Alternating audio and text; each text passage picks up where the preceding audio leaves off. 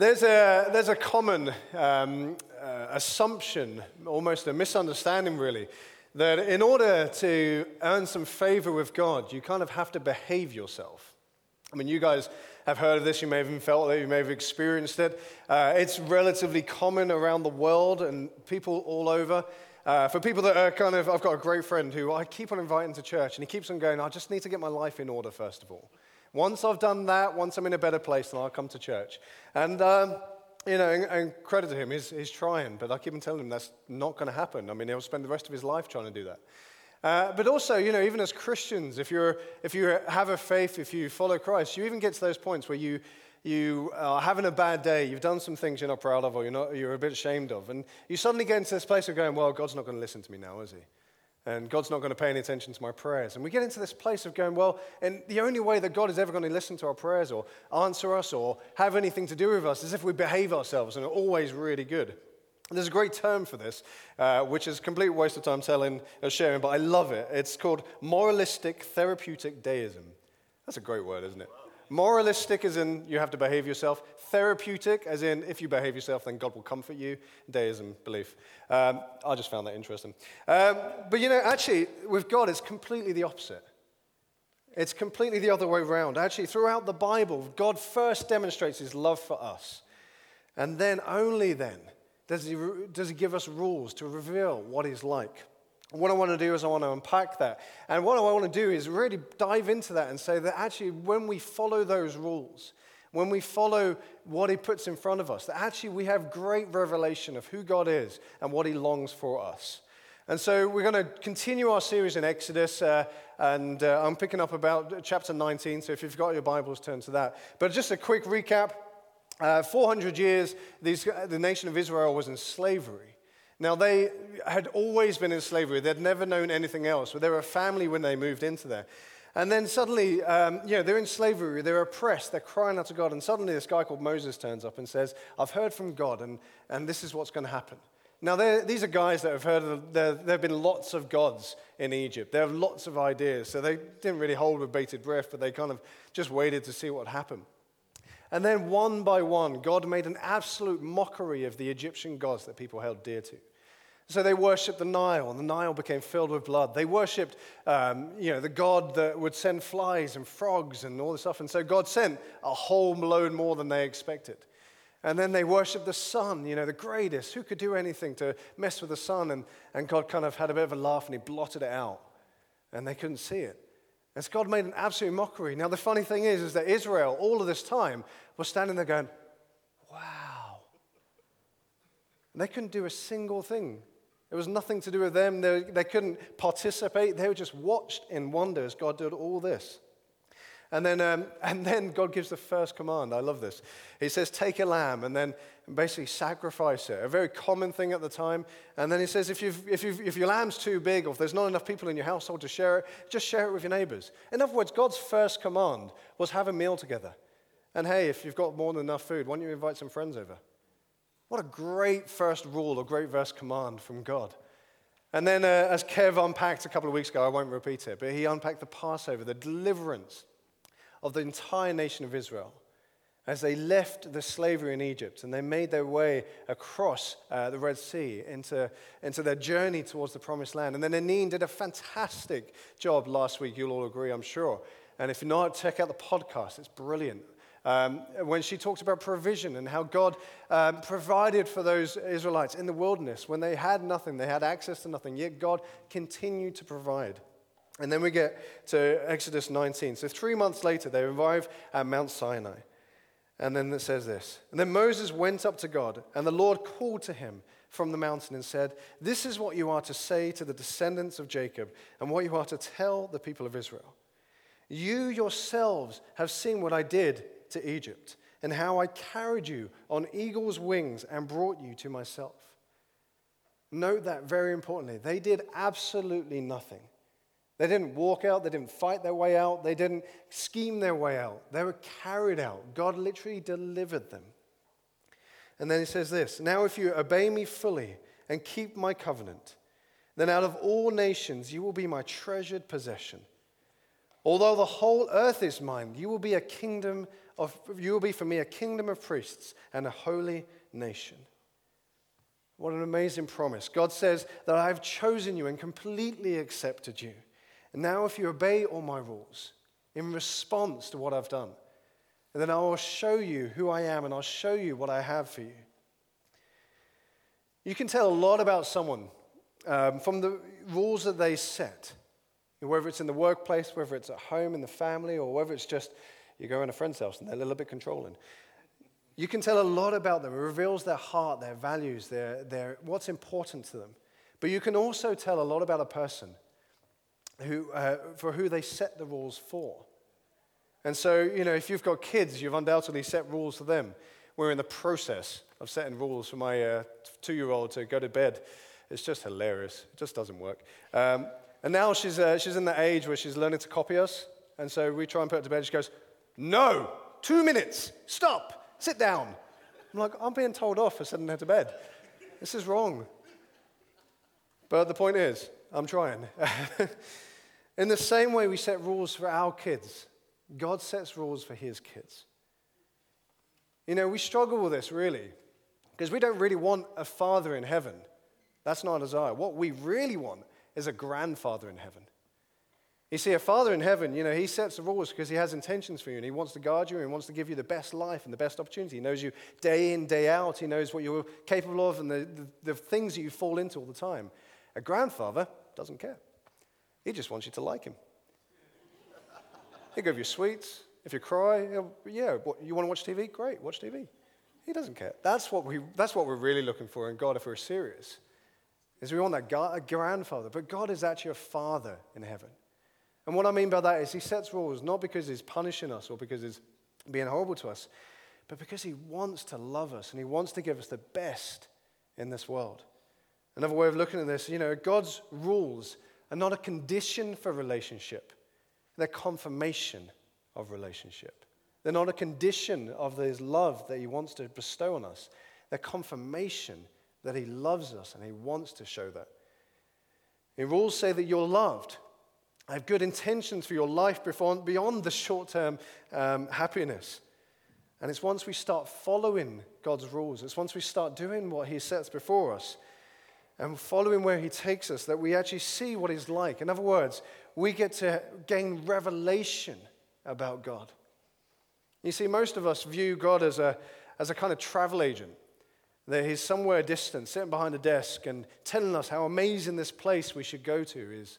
And, to be honest, he does a good pitch, and some of us buy into it. And what we do is we cash in. We start to live a life a certain way.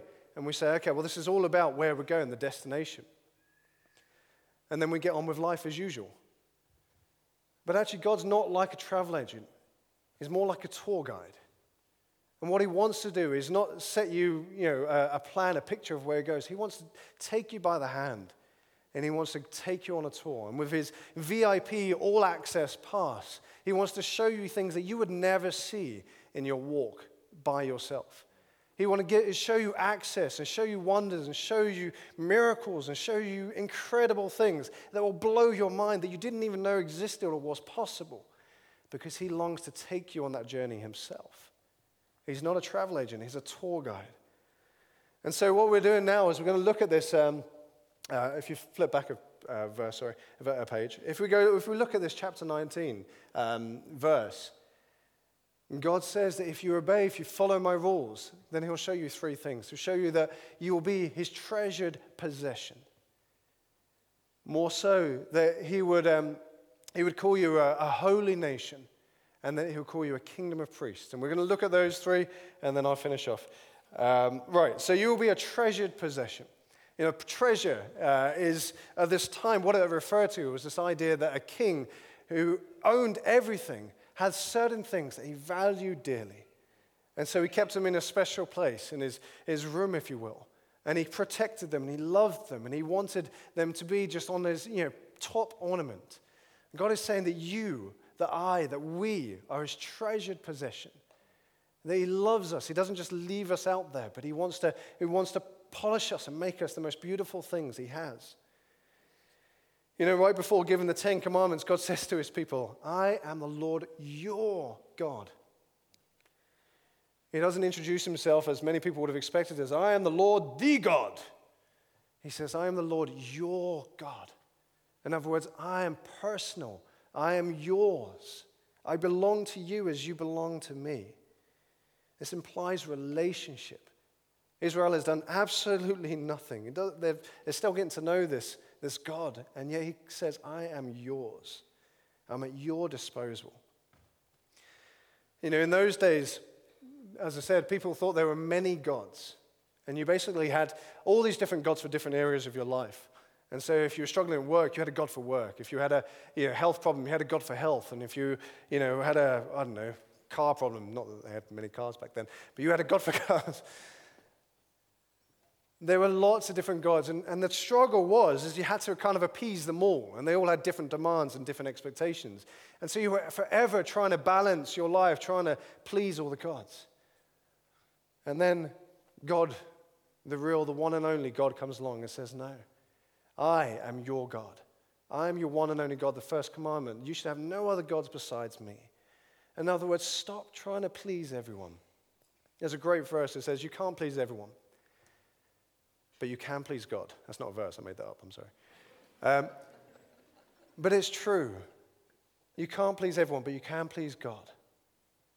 And God is pleased with you before you've even done anything because you've trusted him. And that's it. That's what's so amazing about grace is it just takes your trust in him, relying on him, having no other God. So when you have an issue, you don't go anywhere else and you don't try and solve it in any other way. You go, God, help me with this. Whether it's a family issue, whether it's a health issue, whether it's a work issue, whether it's a whatever issue. You don't go anywhere else and try and get it resolved. You go, God, you are my God, my Lord. You are my answer. And God says, yes, I am. And I will meet your needs. You see, when we look at that, you kind of see the comparison between what it used to look like, which was kind of politics and keeping everything entertained and everything happy, to a marriage. And the Bible uses that imagery so many times, and it's beautifully done. See, it's a love relationship. It's an exclusive commitment to one God. That if we give ourselves fully to, he gives himself fully to us. And so what do? You research what pleases him. You find out what makes him happy. Your happiness is tied into his happiness. Truth be told, when my wife is happy, I'm happier.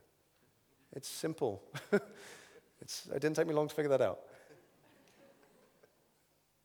When our spouse is happy, when our closest friend is happy, you just have a joy about you because you're inextricably linked to them. Imagine being that with God. When you know that God is happy, when you know God is pleased, you are pleased. You are full of joy. That's the first one. The second one, the first revelation of God is that God would call us his treasured possession. The second one is that he would make us a holy nation. You know, when Moses went up the mountain to Mount Sinai to receive the commandments, there was a whole lot of chaos going on. There was a massive pillar of fire sticking out the top of the mountain. It looked like a volcano, as it were. The smoke everywhere, thunder and lightning. The whole mountain was shaking. It was fearsome.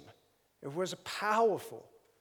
And Moses goes up and receives the commandments, comes back and tells them to the people, and they turn around in Exodus 20:19 and say this. When they saw they saw all of this, they trembled and said to Moses, "Speak to us yourself, and we will listen. But do not have God speak to us, or we will die." They caught a glimpse of his power. Moses said to the people, "Do not be afraid." That was it, simple. Stop being afraid, no worries. God has come to test you so that the fear of God will be with you. Now this is the important thing. This is the reason why I'm touching on this. The fear of God will be with you to keep you from sinning. You see, again, just to remind you, God had done everything. He had delivered the entire nation up to this point. They had done absolutely nothing. And then God gives them the commandments. They're not for God. They're not for God's sake. They're not to please, to do anything special for him. They're for people's sake. You see, the whole nation of Israel had been in slavery for as long as they knew and as long as they remembered. They just woke up in the morning and they said, "Yes, Master, I'll do whatever you say." And if they didn't, they died. Simple as. They didn't know the consequences of sin. And so what God was trying to do here, he was trying to say, look, the consequences of sin are serious.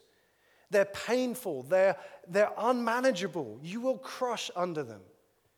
I want you to avoid them. I want you to not go into sin. I want to do everything possible to keep you away from that because I love you, because I want to protect you from that. And so he sets that inside. You see, the goal of the commandments was never to take bad people and make them good. It was to take free people and keep them free. And the same thing applies to us today. It's not that God's trying to demand how we live our life because he's fed up with you or anything like that, as we so often fall into. He's saying, you are free people. If you've trusted in me, I have set you free. I want to keep you free so that you can enjoy your life. You know, many believe that the first two commandments, that you should have no other gods beside me and that other one. You should have no other idols.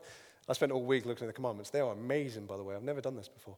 But most people say that actually, if you just stick to the first two, that you'll have more than enough. That things will make sense.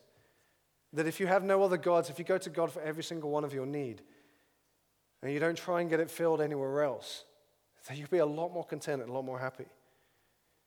If you didn't create idols, and idols can seem like a good idea, but all they end up doing is misrepresenting God and misleading you. J.I. Packer, in his book Knowing God, says this great has this great commentary on the bull that they make at the bottom of Mount Sinai. We're not going to go into the story.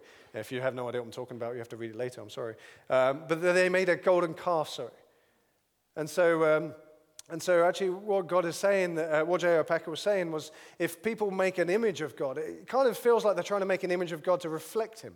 So it has power, it has raw energy in a bull. Or if you look at a bull, it has power, it has raw energy. People are trying to replicate God's power. And they're saying, this is our God, this is an image. But actually, all it ended up doing was misrepresenting God. It didn't actually take into account all the other attributes that God has, the love, the gentleness, the kindness. It didn't take into account the fact that actually it misled them. And so they thought of God like a bull, like a promiscuous, kind of going from one thing to another God. I wonder sometimes if we have people that are as idols. It's great to have role models. But when we go to other people, when we don't hear from God ourselves, or we don't want to, or don't spend the time seeking God, then we can end up just falling into that place where we put people up on that pedestal. And then we try and become like them rather than trying to become like God. And God calls us to not be a small effect of him, but be the full image of what God has made us to be. And then he gives the other commandments. And most of us know the last few, which are the last from Commandment 6, which is do not murder, do not commit adultery, steal, or covet. But these aren't a list of things not to do, although you probably shouldn't do them. This is more about saying that God values people. And so take the examples of money, sex, and power. That was a great sermon topic. Actually in those times, when people had money and they kept it and they waved it around and said, I have the money, it's mine. When God set the rules, when he set the establishment, he said, no, 10% you've got to give to the priests and the poor. More so every third year, you've got to give an extra amount. In effect, every year, pro rata, every Israelite was given 23.3% of what they had to the priests and the poor. It was not their money to hold unto themselves. They were given, a generous people. If you look at sex, this is the first culture that said that if a man and woman were committing adultery, it's not just the woman that gets punished. The man gets punished as well. It raised the status of women. It gave them values. It gave them rights that had never before been attributed to them. And then power. It said, consider the foreigners among you. It actually says consider the aliens, but that's just a bit weird for me. Consider the foreigners among you. Give them the same rights. Don't hoggle the power and rule it over people, but everyone is created equal. And for the first time ever, a nation was created. There wasn't just that there was a hierarchy and there were powerful people on the top and whatever they said went and they could break the rules and get away with it. God said, no, Everyone is subject to these rules. Everyone is subject to these laws. If anyone breaks them, they all receive the same punishment. It doesn't matter how much money, it doesn't matter how much status, it doesn't matter how much power you have. Everyone is equal. And basically, God raised the status of every single person to the point where even slaves had rights. How powerful would that be, that we would look around the community around us and look at the people that people look down on, and we would be the people to go alongside of them and raise them up and raise their status up. Now, I wonder if someone came and visited your house, that they would want to live with you. That they would see something dramatically different inside of you. That they would want to be around you rather than anyone else they've bumped into. Imagine you're a colleague that people love working with because they just love the way you treat people. It's not just because you're nice, because there's lots of nice people out there. But you really look after people. You really raise them up. There's something special when people come into touch with you. Like I was at the hairdresser's many months ago, as you can tell. I was talking to this guy behind who was cutting my hair. Always a scary one when you're talking to someone about Christ and they're cutting your hair. You're like, I really hope they're favorably inclined towards this. Otherwise, it's going to be a mess. And I was talking to him, and actually it was a great conversation. And I wasn't feeling 100% that day, and I was just kind of muttering the odd word out. And he asked me what church I went to, and I said, Vineyard Church. And he goes, I know someone from there. And he goes, great guy. Love him to bits. He's fantastic. And he was talking about a guy in this church called Raphael. And I left that place feeling so proud. Oh, there he is. So proud of Raphael. Going, he represented so well. That when someone came into contact with him, they said, I like that guy. He's different. He's spectacular. He treated me with respect. He built me up. Amazing. That's what God is calling a holy nation to be. And then finally, a kingdom of priests. Towards the end of Exodus, God unpacks this idea of the tabernacle. And it kind of feels like after the amazing action at the beginning of Exodus, that it's kind of died down and got a bit boring. But actually, what we're building up to is the grand finale, the whole purpose of Exodus. You see, the nation started out as slaves, and they would end the book of Exodus worshiping their king. They would be free people, ultimately, an ultimate picture of what it means to be free. You see, you've got to understand that every culture in the world believes two things. First of all, that there is this kind of other world that goes beyond our natural world, the supernatural world, if you will. And then secondly, that there's some kind of barrier between the two. And they can only get there if someone mediates that difference. Every nation, every civilization, up until relatively recent, where Western culture has said that, no, we can do it ourselves. And even then, after 100 years of optimism, we're kind of turning around saying, this is impossible. We can't do it ourselves. We need that supernatural world. But every nation believed those two things. And so every nation had some kind of temple or tabernacle or shrine or something that would imitate that way of saying, this is how we connect to the other reality. This is how we connect to the other world. But the amazing thing is that God gave the instructions for the tabernacle, the temple. In other words, he was saying, you could do whatever you want, but let me be deliberate about making it possible for you to come into my presence and my presence to come to you. It is on my agenda. And so it says in Exodus 40, and then Moses set up the courtyard around the tabernacle and altar and puts up the curtain, one of many barriers, at the entrance to the courtyard. And so Moses finished the work. And then the cloud covered the tent of meeting, and the glory of the Lord filled the tabernacle. Moses could not enter the tent of meeting because the cloud had settled on it, and the glory of the Lord filled the tabernacle. And then Exodus closes with this. In all the travels of the Israelites, whenever the cloud lifted from above the tabernacle, they would set out. But if the cloud did not lift, they did not set out until the day it lifted. You see, from this moment on, they would no longer be a slave nation. They would be a kingdom of priests. They would take the very presence of the supernatural, the very presence of God with them wherever they went. That whenever they encountered another culture, another kingdom, that they would introduce it to the power of God. The only place on the entire world that had a portal to God, and they were carrying it with them because God had given it to them. They had a big mission ahead of them. And God said, if you obey me fully, then you will be my treasured possession. You will be a kingdom of priests and a holy nation. What a privilege. The only problem was it wasn't long before they disobeyed. And although God knew that they would mess up, and he made wonderful provision for it through sacrifices, there would be a familiar cry of God's people, and greatly summed up in Romans 7 as Paul cries out. He says, from my inner being, I delight in God's law. I want to do what God has set before me. I love God. I know God loves me. I want to do what pleases him. But I see another law at work within me, waging a war against the law of my mind and taking me prisoner, another slave. The law of sin at work within me. What a wretched man I am that I keep on messing up. Who will rescue me from this body of death? And then he finishes. Thanks be to God who delivers me through Christ Jesus our Lord. The fourth revelation, the fourth thing that this entire rules are pointing to, were actually Jesus Christ himself. You see, the rules that were good and they were supposed to bring life ended up just shining a light on the things that they did wrong, their inability to keep them. They would forever need another sacrifice on the altar in the tabernacle.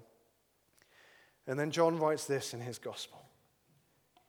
The Word, the same Word that spoke the creation into being, the same Word that gave the law to Moses, became flesh and made his dwelling, tabernacled, as it says, among us.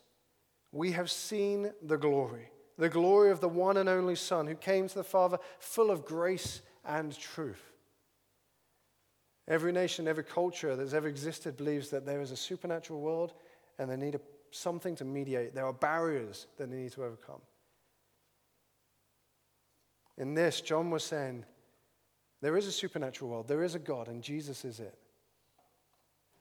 But more so, he's not just on the other side of the barrier. He is the way over the barrier and through the barrier. He is the way to connect with himself, to God himself. As Jesus would put it, I am the way, the truth, and the life. No one comes to the Father except through me. And so when Moses finished the temple, the tabernacle, and he hung the last curtain, and he said it's finished, the glory of God fell and just changed everything. When Jesus hung on that cross and said, it is finished, that veil, that barrier between man and God tore in two.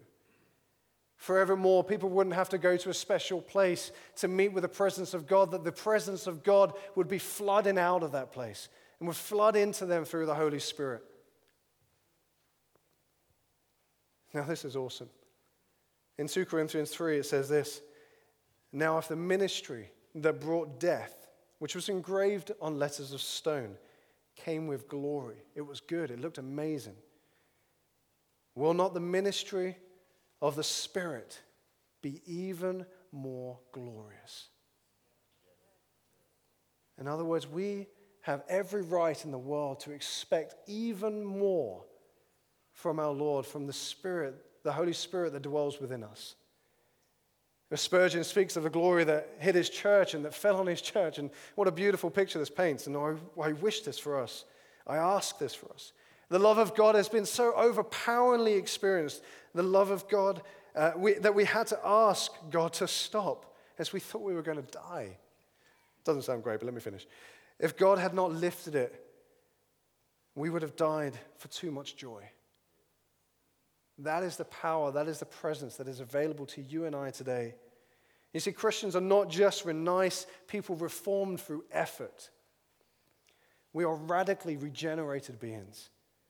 That very power that delivered Israel, the very power that shook the mountain and struck fear into the hearts of everyone, the very power that raised Jesus from the dead, enters into us and goes with us as we go into the world.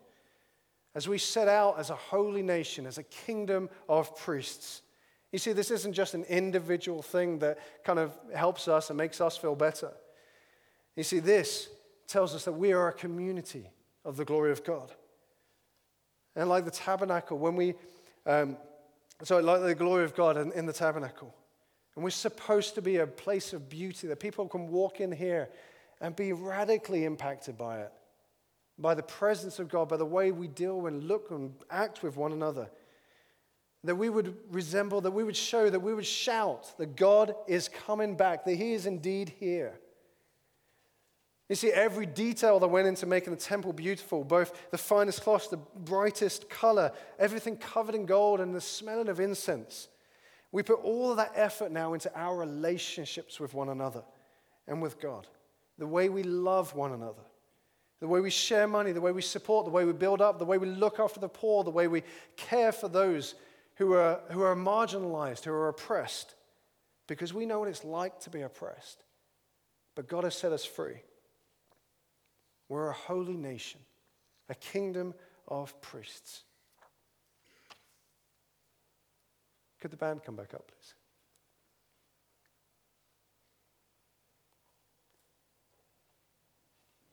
Let me ask you this first and foremost.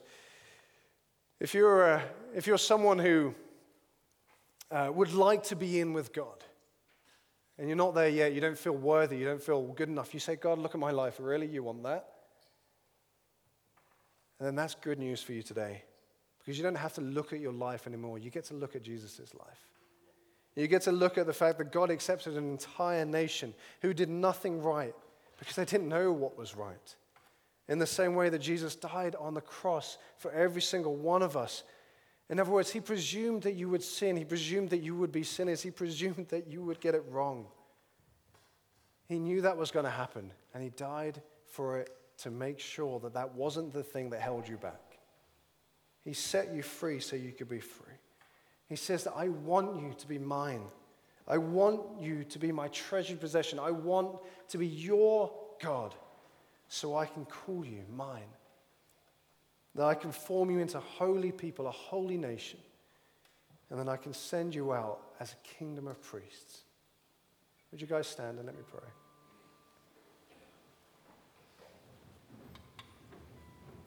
This is a great day to come to know Jesus. This is a great day to have no other gods before him and choose him first and foremost for everything.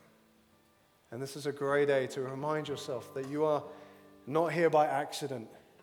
You're not here by chance, that God rescued you. He delivered you for a purpose, to set you free, that you may be a kingdom of priests, that you may go and take the very power into the world, the good news, so that others could be set free from it.